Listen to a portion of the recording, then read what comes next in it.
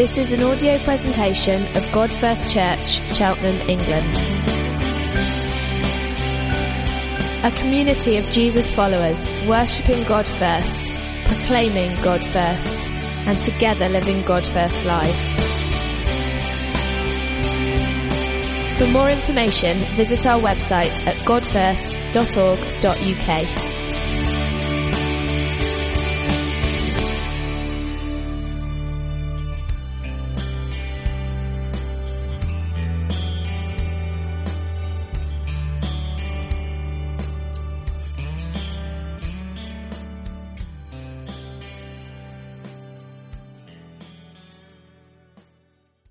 We're starting a new series this term, and we're going to be looking at the book of Romans. Now, for those of you who know Romans, you'll know it is a big book with lots of stuff in it.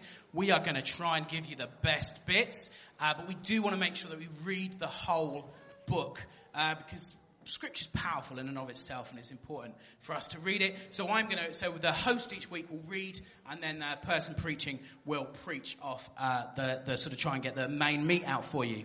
So we're starting in Romans 1, so if you've got a Bible, feel free to turn to it. If not, it's coming up on the screen behind me, I believe. Paul, a servant of Christ Jesus, called to be an apostle and set apart for the gospel of God.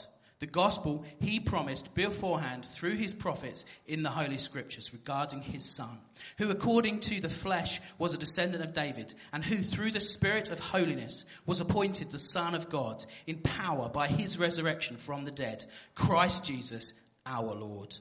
Through him we received grace and apostleship to call all the Gentiles to the obedience that comes from faith for his name's sake. And you also are among those Gentiles who are called to belong to Jesus Christ. To all in Rome who are loved by God and called to be his holy people, grace and peace to you from God our Father and from the Lord Jesus Christ. First, I thank my God through Jesus Christ for all of you, because your faith is being reported all over the world. God, whom I serve in my spirit in preaching the gospel of his Son, is my witness how constantly I remember you in my prayers at all times. And I pray that now, at last, by God's will, the way may be opened for me to come to you. I long to see you so that I may impart to you some spiritual gift to make you strong. That is, that you and I may be mutually encouraged by each other's faith. I do not want you to be unaware, brothers and sisters, that I planned many times to come to you, but have been prevented from doing so until now, in order that I might have a harvest among you, just as I have had among the other Gentiles. I am a debtor, both to Greeks and non-Greeks, both to the wise and the foolish. This is why I am so eager to preach the gospel, also to you who are in Rome. For I am not ashamed of the gospel, because it is the power of God that brings salvation to everyone who believes, first to the Jew, then to the Gentile. For in the gospel, the righteousness of God is revealed, a righteousness that is by faith from first to last, just as it is written, the righteous will live by faith. Yeah, that saves me a job, doesn't it? Good to see you. My name's Howard, if I've not spoken to you, and it's good to be back. I'm biting off more than I could chew this morning, but you think, well, that's no change there, is it? So, settle in for a long one, get yourself comfy, because what we're going to do is try and do two jobs this morning. We're going to try and give you the background of this letter, and then we're going to try and do some meat out of the letter, and I've worked very hard. I have left a lot of stuff on the cutting room floor for you. But I don't know if you've what you do with letters. I don't know when was the last time you had a handwritten letter. You get letters from the bank, don't you? You know, those ones that say you're £1 overdrawn and we're charging you £50 for the letter. You get those kind of letters. And I had a letter from the police recently saying, thank you for driving in a bus lane, which blessed me deeply. And you get those kind of letters. Or you get letters saying you've been accepted for your university place, or your hip operation is in progress. But they're always typed, and they're never really very personal. And to be honest, I don't think I've hardly written a personal letter. And my mum used to make me write those thank you letters. But now it's easy now. You send your parents a text, or send whoever a text, thank you for that, grandma, or whatever. I remember a girl, though, before I was married, used to write me long letters. I'm not bragging at all. In fact, I'm quite ashamed of the incident. I think she was called Beverly. The fact I can't even remember her name is worrying. But she wrote me these letters. They were 8 or 9 pages of letters. And I just used to read the first paragraph and think, I just can't be bothered with this. Cheesy link. We are like that with the letter of Romans. Everybody knows it's a very significant letter. Everybody knows it's like a letter that you should read. But like you basically think, oh man, it's a bit long, isn't it? In fact, it's the oldest surviving letter we have from the ancient world. And so, in that sense, it's kind of this historical document. But we've never really dug into it. We never really read it. I don't know if anybody's read it all the way through. If you're doing the Bible in the year, you've probably gone through it. You tend to, if you're preaching on it, you tend to get to chapter 8 and think, oh, that's it, we're exhausted. You don't do the last 8 chapters. But how are you going to read that letter? I think there's one way you could do it. You could say, well, we're going to cherry pick. We're going to take bits of a letter that we like, the bits that make us feel good, the bits that we enjoy, the bits that don't challenge us, and we'll do that. And I think we can do that with the Bible. You can take little bits that you like and say, I really like that, I'm doing my Bible justice. You can do it that one way, and I don't think that's the best way to do it. Or you can do the absolute kind of other way, where you start off like a preacher called Dr. Martin Lloyd-Jones, who's preached for 366 consecutive Sundays on this letter, and he starts off Paul, and then he does a whole week on Paul. A slave, he does a whole week on a slave. An apostle, unlike that. I mean, his books are fabulous, incredibly dense, and you can go as deep and as with this letter. But thankfully, we're going to do 17 weeks. So we've allowed ourselves basically a chapter a week. We have not quite divided it up like that. But we've got 17 weeks, and we're going to kind of dig into that. Now, also when you think about the letter of Romans, you might think, it's probably good that Brian's away this week, you might think, it's an academic exercise for theologians. Theologians love to write books. There's books, I've got one book on my shelf that's about that thick, by a guy called Douglas Moo on Romans, and you can get multiple books that thick, and it's academic, but very interesting, but it's like one academic to another, and you think, well, this isn't relevant for me. Or you can think, it's I really like a heavy Bible study. And we can get deep into it and we can dig into it just for the sake of studying it. Now, I don't think it certainly wasn't written from one university professor to another. Paul's a tent maker. He's not a university professor. He's a bright guy, but he's writing a letter. And he's not writing to you so that it can't be understood, or you can't think, well, I don't know what he's talking about. Well, this is very complicated. He's writing it to kind of people that lived in Rome at street level, people like you and me. Now, some of you are very clever, I know, and some of you are not so clever. But basically, when the letter was read out, people would have got what he was talking about. Now, there might be subtle hints and nuances that they didn't pick up, but they generally would have got the idea. Now, our challenge, however, is that we don't really live in Rome in AD 57. So what I'm going to do is going to give you a little run through of what it's like, what Rome is like in AD 57 when the letter's written, so that when we go through the letter, you can think, oh yeah, I remember that, or I remember that, or I remember that's going on. So we'll do that first, and then we'll kind of try and dive into the first little bit of the letter. So let me just pray, and then we'll go to work. Father, we pray as we dig in this big letter of Romans. I pray that we wouldn't get bored after the first paragraph. I pray that we wouldn't feel, well, it's just some academic exercise to increase my knowledge. Lord, I thank you that this is a letter about the gospel of God, the good news of Jesus Christ, how he changes lives, changes cities, changes the world. Lord, I thank you that is something that Paul writes down, that, as Abby said, that you had planned from the beginning, Lord, and that Paul draws it out for us. And I pray as he draws it out that it won't be something that we're just assessing, well, how did quite well, but I pray that you'd draw it into our lives, that you'd knit it into our thinking, our understanding, that we'd be transformed by our minds so that we can live for you. Lord, I pray that we'd understand the power of this truth. Lord, in a world that seems not interested in Jesus, Lord, I pray that this letter would be an injection of faith into the power of the gospel for us as a church, in Jesus' name. Amen. Okay, so Rome in AD 57 was the largest city in the world. Yes. So that's not Rome, actually an aerial photograph, because obviously they didn't have drones taking photos in those days. But that's kind of like a model. You can see on your right, you can see the Colosseum. and then running down from that up to the top, there's the Forum. This bit down here is called the Hippodrome, and then you can see a theatre down by the River Tiber. Big houses on the top between the Hippodrome and the Colosseum, if you've been, is called what's called the Palatine Hill, which is where the emperors lived. And Rome was a huge city. It's about 1 million people. And it was the largest city that had been in the world until about 17 centuries later when Rome overtook it. When London overtook it. And both Rome and London were at the centre of vast empires. And as in most cities today, probably even more so in Rome, it was economically and socially diverse. There was lots of inequality. So the little picture that we had shows the kind of social hierarchy in Rome. So at the top of the hierarchy were the imperial family. Obviously, we don't have an imperial family, but we do have a royal family. I was reading today that 1,000 people in England own all of the land.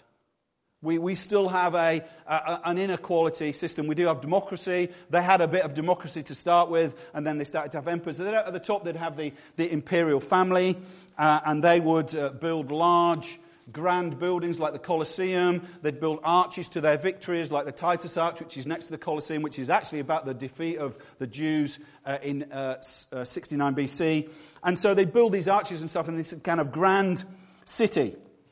Beneath them were what's called the patricians, which basically means the fathers.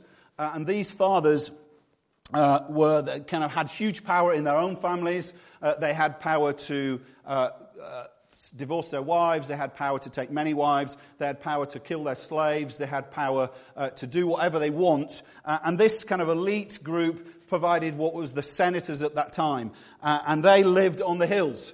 Rome there's a river that runs through Rome called the Tiber. That floods, or it used to flood, over the banks. And so the bottoms below the hills was quite swampy, mosquitoes, not very nice to live. That's where the poor people lived, but the rich people lived on the hills. And in fact, if you go around Britain today, you can still find rich people tend to live on hills. Go up Battledown if you want a little example.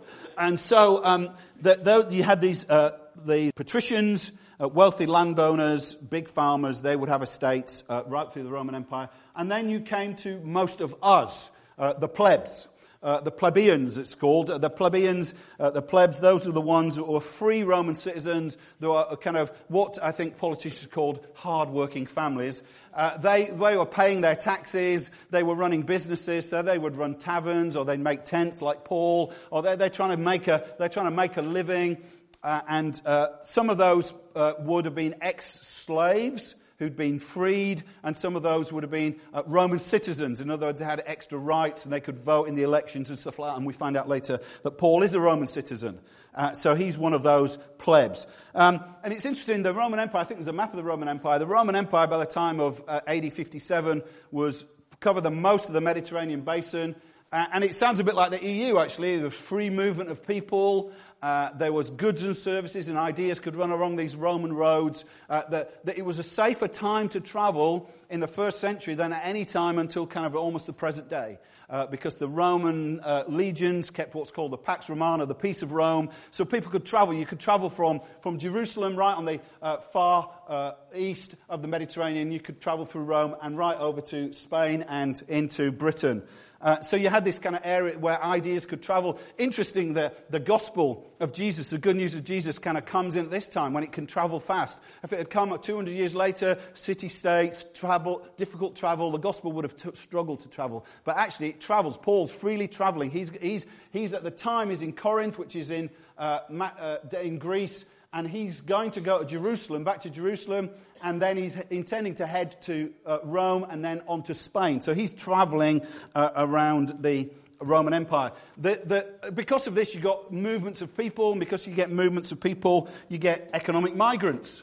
It's not quite the migrant crisis where people were travelling from now what is down the bottom in Africa across into Italy, but you got economic migrants. Rome was where the money was. Rome was where the influence was. Rome we could make a fortune, so people would move to Rome. So Rome was this kind of attractional city, this kind of melting pot, hotbed. The people that were from the Roman Empire were kind of sometimes called Greeks or Romans or part of the empire. And the people on the white bit outside, they were called the barbarians, which basically kind of means the outsiders. They were the kind of migrants. And so you'd have this kind of mix of people. You'd have mostly people from the empire, but you'd have people from the outside. Rome's wealth in the was built on slaves.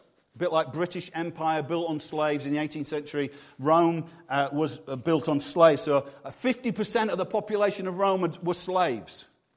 That's a huge number. You think 500,000, and it's 5 Cheltenhams of slaves.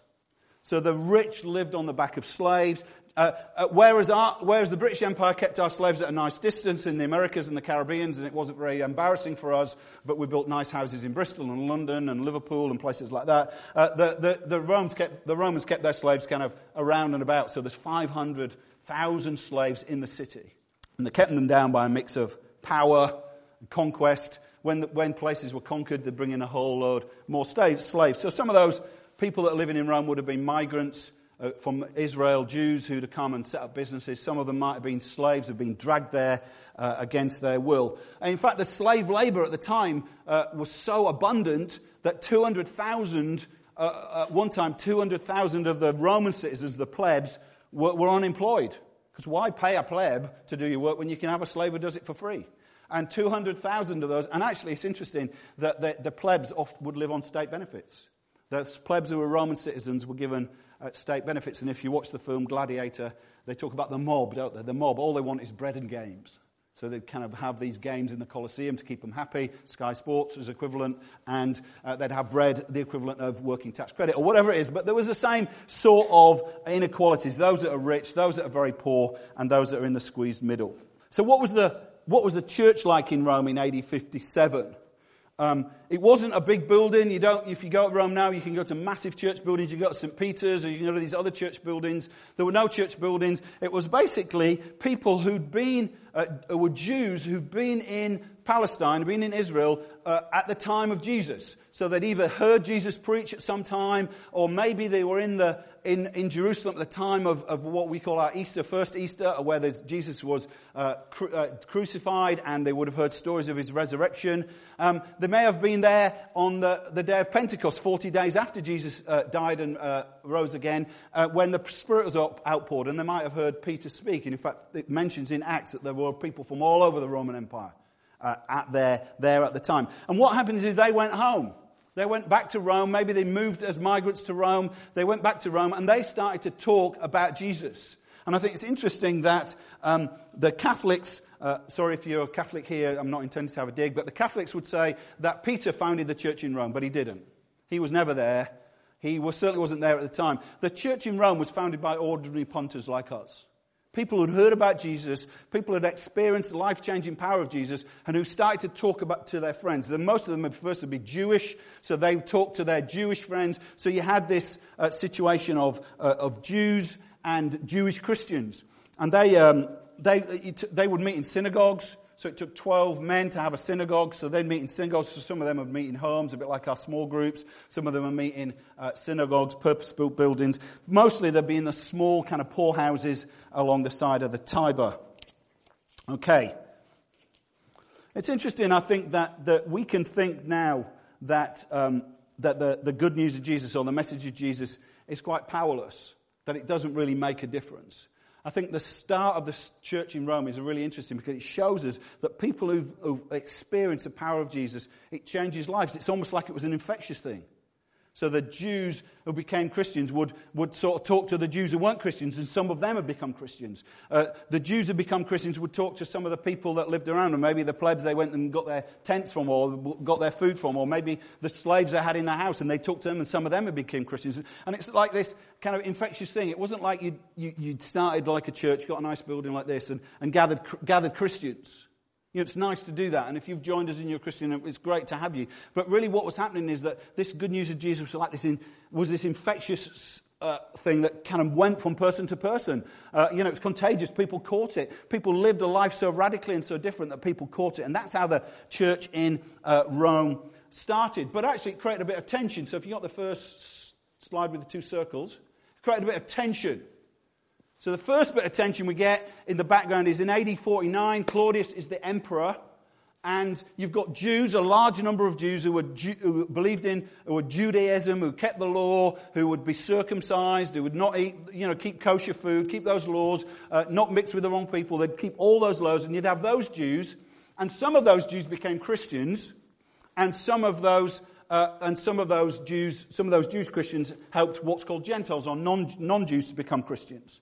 So you've got this tension between the kind of large number of Jews and the Christians. So the small circle, the Christians, large circle, the Jews who weren't followers of Jesus. And the big discussion or the big row at that time was, is Jesus the Messiah? Is he the Christ? Is he the one that we've been looking for? And in fact, it was such a violent kind of disagreement that they'd have riots in the street. I mean, we can't imagine that now, can we? We have riots about other things. But it's a bit, and it might scare you, but it's a bit like how in sometimes of kind of radical Islam now, they have riots in the streets between kind of Sunnis and Shiites. Well, here you've got riots between two types of Jews. You've got the Jews who don't believe that Jesus is the Messiah, the majority, and you've got the Jews who do believe that Jesus is the Messiah. And it just spilled down to the streets. They were arguing, fighting, rioting. In fact, Claudius, his life was written about by a guy called Suetonius, historian, and he writes that the Emperor Claudius expelled the Jews from Rome as they were constantly rioting at the instigation of Christus. So that's Jesus, basically. They put an E instead of the I. He obviously didn't know how to spell it. So they're rioting, and so what happened is the Jews, a large number of the ones that were rioting on both sides, the Jews who believed in Jesus and the Jews who didn't believe this, were all kicked out of Rome. So they left Rome, and we find actually one of the leading families is called Aquila and Priscilla. And you hear about them elsewhere in the Bible. And they lived in Rome, and they must have been on the Christian side of the argument, saying that Jesus is the Messiah. And they've obviously some sort of row. They had a big, they probably had wealthy, because it's at the time. And they were kicked out to Corinth. Guess who they meet in Corinth? They meet this guy called Paul. They're tent makers. He's a tent maker, and they must get talking. And he must say, well, why are you doing here? What are you doing here? Well, I've had to move. So some of you had to move into town, you get talking, why did you move, whatever. Well, we had to move. There's this big argument in Rome between, is Jesus a Messiah or isn't it? Obviously, Paul believes that Jesus is a Messiah, so he becomes friends with them. And I think he must have filled them in with all the info, because Paul's never been. He gives them all the info, all the tensions that are in that church. So he talks about the tensions, I think I've listed them actually, the tensions between Jews and Gentiles. The tensions between Romans who had status, Greeks who had education, and immigrant outsiders. There are tensions between those who are free and those who are slaves. And in fact, here's a picture of modern day tensions. Does anyone know who this is by? Don't believe the placards, it's been ironic. It's Banksy. And what's he saying? There's pigeons on the left saying, migrants not welcome, go back to Africa, keep off our worms. And who's on the right? Who's on the right? A very pretty migrant, a swallow, migratory swallow. And he's saying this has always happened, migration has always happened. But we get these tensions today. We get these tensions in Europe between rich and poor. We get these tensions between migrants and non-migrants. We get these tensions, but also you've got these religious tensions. So what happens is Aquila and Priscilla are kicked out of Rome, they meet Paul, and then gradually, when Claudius dies, they start to come back. And what they find is that the church in Rome is a very different place. So let's imagine that the Jews had started the church. Maybe I don't know how big the church was. Probably the maximum was probably 1,000. It's a bit like Trinity size. And imagine the people that started that church had to leave, and then that church, instead of being predominantly a Jewish church, started to become a predominantly non-Jewish church, a Gentile church. And then the Jews come back, and they find that their jobs and their leading roles have been taken over. And you get that in churches. You'll get that in our church. If you were here at the beginning, who was here in the very first Sunday? So not many of you. 1, 2, 3, 4, 5, 6, 7, 8. 8 of us in the very first Sunday. And what we'll find is new people come, they take leadership, and that adds tension to it. So you've not only got this tension between Jews and Gentiles anyway, you've got this tension now between, well, they've taken our position, they've taken our leading roles in the church. And so what happens is, you've got another row. So this is a second row that breaks out. It's now between the Christians, not between the Jews and the Christians, between the Christians, so the circle on the right. And what happens is the Gentile Christians, there's more of them, and the Jewish Christians who come back, and they're having a big discussion about what you should do. How do you live? Should you become? And I've put it, I think, on the next slide, basically the two sides of the argument. So one side said you should follow the Jews or believe that Jesus was following Jesus was a part of being Jewish. That the Jewish law of Moses and the Torah still applied.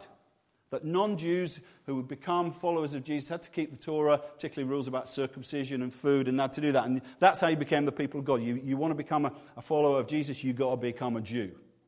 And they're having one route, and on the other side of it, you've got some Jews and Gentile converts who believe that Jesus had perfectly fulfilled the Jewish law. So it didn't apply to them. So you didn't have to be circumcised, you didn't have to do kosher, and you didn't have to do those rules, and you belong to the people of God by faith. And you think, why is he telling us all this? Because when you go through Rome, that's through the book all the way. That little tension between Jews and non-Jews, between Greeks and Romans and slaves, but that tension between are we following the Jewish rules? Should we do sacrifices? Should we be circumcised? Or no, are we, as Jesus done it, and we belong by faith? That's all the way through.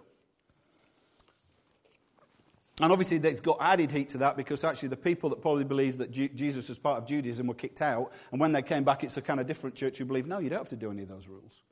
Imagine we had a certain way of doing church and then you went away and then you came back and you found a totally different way of doing church. And you used to be in charge and now you're on the edge. Lots of emotional tension about that. And actually Paul is ideally placed to cope with this tension. I think I've written that nobody knows what Paul looks like. People suggest he was bald, so I feel good about that. And he had bandy legs. I'm a little bit bow-legged, so I'm holding that. He's also quite small. He describes himself as very uninspiring in terms of to look at, nothing much to look at. But he was perfectly placed to kind of write this letter because actually he started off being a Jew. I mean, he was a Jew, he was born a Jew. He said he was circumcised on the 8th day. So he's fulfilling the Jewish rules and the Jewish law. He became a part of a group called the Pharisees, which Pharisees literally means set apart for the law. So he was like, really, I am keeping the law.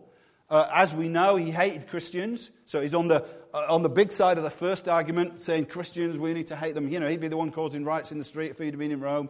But he was doing it elsewhere. He's persecuting Christians, killing Christians. Jesus is not the Messiah. Jesus is not the one who's promised. Don't believe in him, killing them. And then obviously the story, if you read the story in Acts, he sees a bright light from heaven. Jesus speaks to him and says, why are you persecuting me? And he said, how do you mean me? How do you pick me? He says, you persecute my people. And he falls from the floor and he's blinded for a while. And then a guy called Ananias comes and speaks to him and tells him about Jesus, and he's baptized and his eyes get opened. And then suddenly he's flipped. He's suddenly on the other side of the argument. He's going around telling people that aren't Jews, you don't have to keep the law, you don't have to be circumcised, you can follow Jesus and be free. And so suddenly the Jews hate him.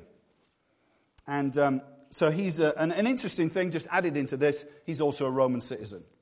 So he's got all the package. It seems like we heard in our reading that he wants to go to Rome. He's been wanting to go there. He's probably thinking, I'm ideally suited to go to Rome to sort all this mess out. Talk to this church, put them on the right lines, stop all the arguments, put them on the right lines. And that's what he tries to do. And even if you look closely, he does that all the way through. Even in the first chapter, he talks about, he affirms kind of the Jewishness of Jesus. So it says here, I'll read it. Paul, a slave of Christ, called to be an apostle, set apart for the gospel of God. The gospel he promised beforehand through his prophets, obviously the Jewish prophets, in the Holy Scriptures regarding his son, who according to the flesh was a descendant of David. So right away, he's kind of saying to his Jewish listeners, look, this is a Jewish religion. He's a descendant of David. He's one that's the Old Testament's prophesied about. But he's also annoying some of those in saying he's the Messiah. So he's right in there at the beginning, kind of addressing this tension. And also, what happens as you start to go on, these two groups became like finger pointers. They started to point the finger at each other, and the ones that kept the law would point the finger at the other one and say, you're weak in law, why don't you keep the law? I mean, you have some churches like that. Why do you do this? Why do you do that? Why don't you do the other? I was with some friends the other day, and they said they met some people, and they said they were very churchy. And what they meant was, we're not very churchy. And I think, well, maybe we are. But what they meant is that there was this kind of legalistic, you have to do this, you have to do this, you've got to dress a certain way, you've got to behave a certain way, you've got to keep the rules as part of being a Christian. And then you say, well, no, actually, another group would say, no, you don't keep the rules. So you might drink. So I was at a bar, a steak night, and a guy he's here this morning, but I was thinking, well, I bet he doesn't drink. And I hope he doesn't mind me drinking. Hope he doesn't point the finger at me and say, well, I'm weak because I have a beer. And I hope I don't point the finger at him and say, well, you're weak because you don't understand the gospel that you can do, as long as you love God, you can do what you want. And that happens in churches. So you get this kind of finger pointing, and all through the letters. Sorry, what's that? Is that the gospel? That's not the gospel. That's just kind of rules around it. But you get this finger pointing about, are you weak or are you strong? And so right through Paul's letter, you get this, no, you're the weak ones because you don't keep the Jewish rules. No, you're the weak ones because you don't truly believe in Christ. No, we're the strong ones. And you've got this kind of finger-pointing thing. And Paul gets to that straight away and said, look, guys, just stop it off. It says in Romans 11:12, he says, I long to see you that I may impart to you some spiritual gift to make you strong. That is that we might be mutually encouraged. It's not I'm going to tell you what to do and you're going to say, yes, Paul. We're going to be encouraged. We're going to listen to each other's point of view. We're going to get the strength out of each other's point of view, and then we're going to be mutually encouraging. What's what he tries to do in the letter. So Paul dives straight in his letter. So the very first thing he says is, Paul, you might have in your version a servant. Actually, that word is a doulos, which means a bonded servant, a slave. Paul's immediately saying, I'm a slave of Jesus Christ. What's happening to his audience?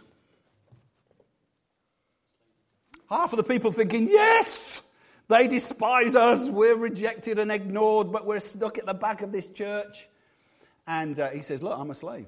I'm a slave like you. I'm on the edge like you. I'm not from round here in that sense. And all the Romans and the educated Greeks would have gone, oh my word, we just knew Paul's a nightmare. We just knew we didn't want him. He is straight away subversively saying he's a slave. And he does that. And he could have started his letter by saying, Paul, sent by Christ Jesus to everyone in Rome. That was the normal way to write a letter. You know, we write, Dear Beverly, although I never wrote to her. Dear Beverly, and then you put at the bottom, yours anonymously, yours bored, or whatever you write at the bottom. That's how we do our convention, top and tail, isn't it? The way they did is they would write who they were and who they're writing to. So if you read the letters in the New Testament, that are Paul to all those in Ephesians, or Paul to everyone in Corinth. But he doesn't do that kind of tooth-stoke thing. He does this bigger thing. So he says he's a slave, and he says he's an apostle sent by Christ, but then he also adds a whole load more in. And one of the things he says is that he's an apostle of the gospel, that he's a sent one. So you've got this idea that he's a slave, but he's also one sent by God. He's a herald sent by God. And you've got those two things. One is very humble, one is very great. And he talks about being a slave, and he says, I'm obedient because of faith.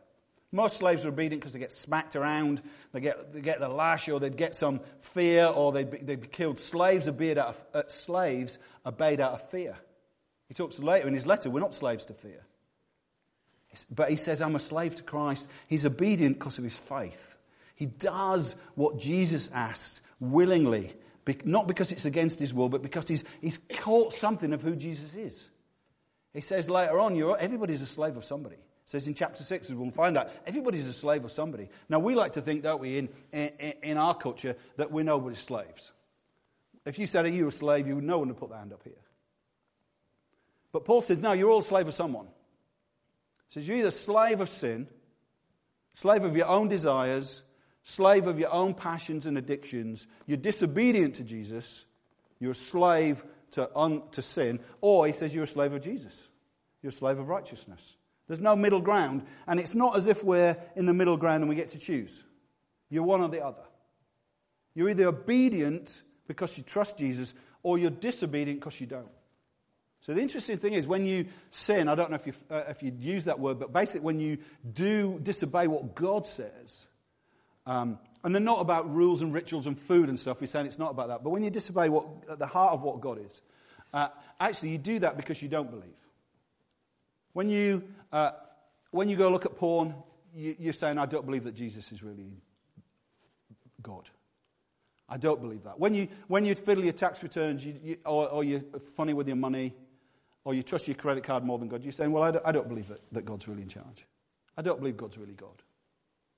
When you disobey, it's the disobedience that comes from unbelief. And Paul's saying, no, that I'm obedient, not because I'm master, not because he forces me. I'm obedient. I live like this because I see something different. And he calls himself an apostle, and he's almost like he's saying, I've been commissioned and sent by God to tell you about the good news of Jesus. Interestingly, he says, I'm set apart. If he was a Pharisee, that means in the past he was set apart to make sure everyone kept the rules. But now he's saying, I'm set apart for something else. I'm set apart for the good news of Jesus. It's interesting, this word gospel, he didn't invent it. It's not a Bible word. It's not a word that you've heard Christians using before Paul starts to use it. In fact, it was a word that the Roman emperors used to use about a proclamation of good news. So if they'd won a victory on the battlefield, there'd be a gospel proclamation. Or if they'd had a baby, we'll have a gospel proclamation when the babe comes, where there'd be a proclamation of a new king's been born, or a new heir's been born, or the next emperor's been born, and there'd be a proclamation, a gospel. The word they use actually is a bit like the word we use for evangelist. Evangelon, it means basically a proclamation of good news.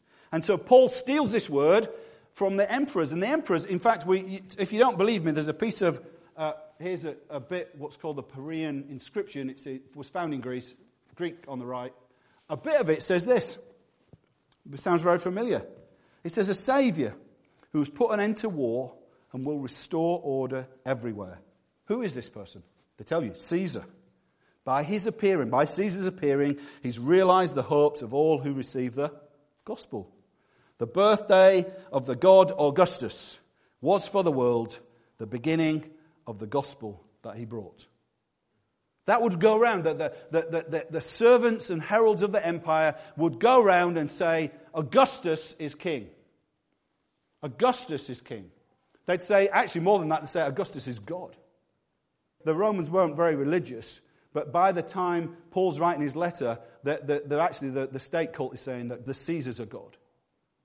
And they would go and say, Caesar is God, and you would need to respond to that. Caesar is God, your response would be, bow and scrape, otherwise you're going to be a slave or worse. So that was the proclamations that would go out through the empire, and Paul takes those kind of almost the same words and say, I've got a new proclamation, I've got some new good news, and this is what he says. The gospel of God. The gospel he promised, that God promised beforehand through his prophets in the Holy Scriptures regarding his son.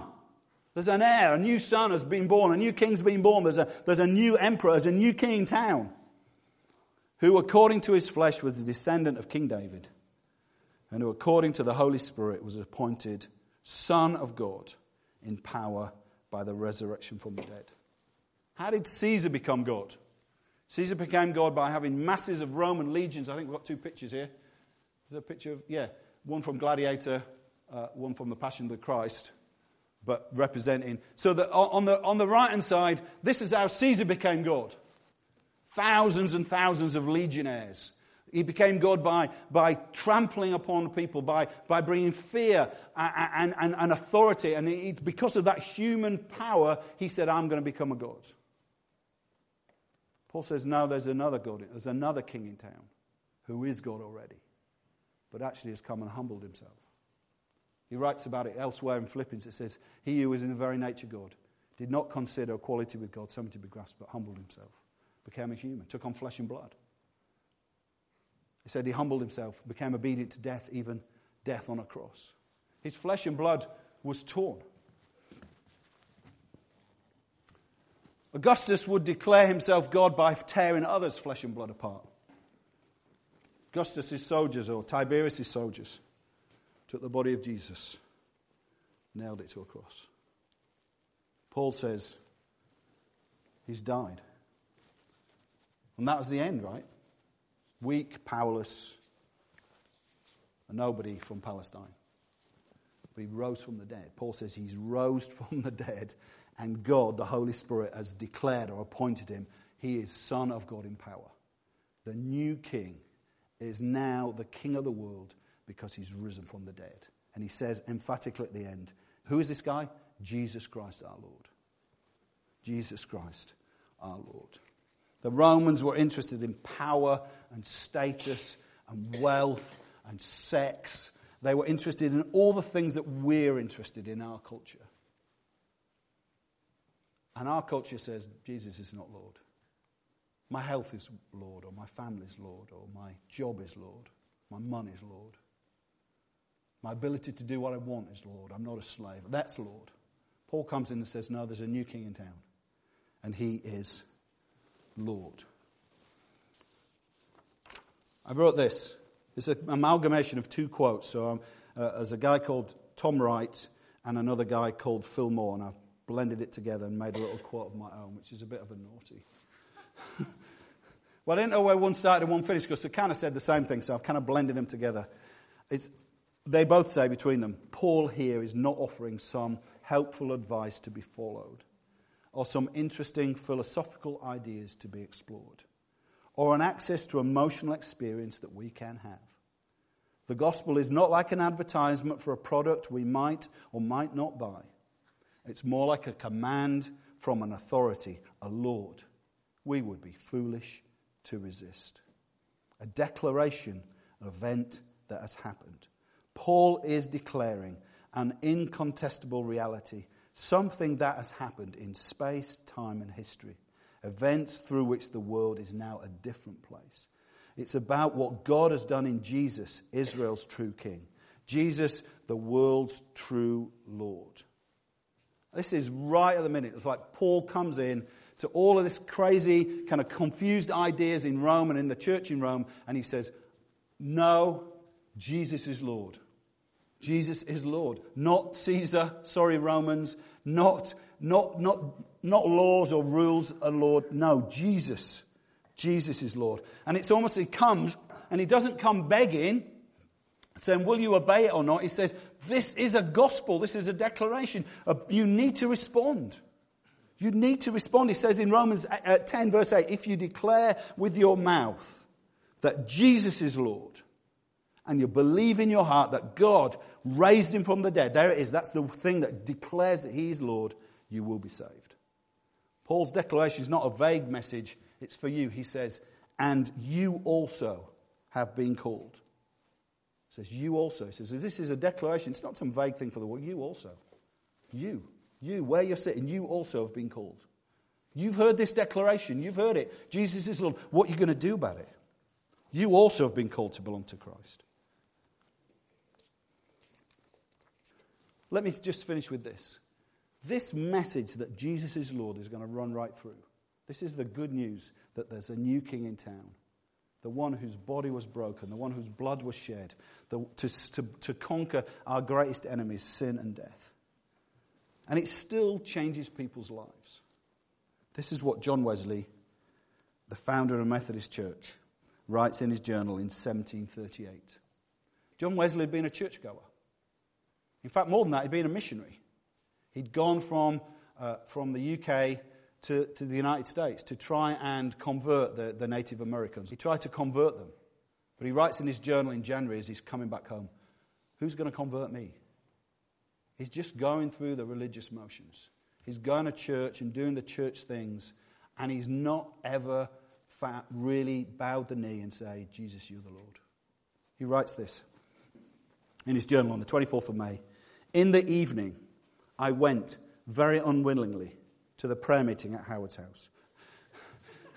England were playing in the football that evening, but I thought, no, I'm going to go anyway. No, it says, I went very unwillingly to a society in Aldersgate Streets in London, where one was reading Martin Luther's preface, Epistle to the Romans. Does anybody know who Martin Luther is? Martin Luther was a German monk who read Romans and went, wow, this changes everything. And he changed the nature of European history from reading this book. John Wesley reads what he wrote, Martin Luther's preface to the Romans, about 9:15, while he was describing the change which God works in the heart through faith in Jesus. Wonderful words, he says, I felt my heart strangely warmed. I felt that I did trust in Christ alone, for salvation. And an assurance was given me that it had taken away my sins, even mine, and saved me from the law of sin and death. It still does that. The gospel still does that. Paul says, I'm a debtor. I've received this thing to give away. It's like some money that has been given that's burning a hole in his pocket that he's got to give it away. It's almost like, I've used this illustration before, Alexander Fleming, the guy who discovered penicillin, imagine he kept it to himself. He said, no, this antibiotic can change the world. Imagine he slipped it in his pocket and thought, I'm not going to give it to anyone. But he says, no, this is good news. I can't keep it to myself. This is a cure for a broken and dying world. And when we come and break bread, Paul says this in another letter to the Corinthians. He said, when you eat the bread and drink the cup, he says, does anyone know? It says you, what's the word? Proclaim. Your gospel, declaration of good news. You proclaim the Lord's death and resurrection until he comes. So when we come, what I want you to understand that you're making this acknowledgement, you're bowing the knee that Jesus is the Lord. Nothing else is in charge. Nothing else takes priority. That you're going to be obedient to him because you've seen who he is. But when you eat it, I want you to see it as like this thing you've got to give away. It's almost as if I'm coming along and I'm not going to do this, but I'm going to give each of you a £20 note and say, right, here's your £20 note. I want you to give it away to someone who's poor. When we take the bread and wine, it's like that God has given us this immeasurable pearl of great price, and he's saying, now take it, but you've got to give it away. God first, this has got to be a year where we give the gospel away. This has got to be the year where ordinary people like us believe we can turn a town like Rome upside down. There's got to believe a year that actually this message of Romans, this gospel of Jesus can change our lives from the disobedience of unbelief to the obedience of faith. So let's come and let's take and eat of this beautiful Jesus.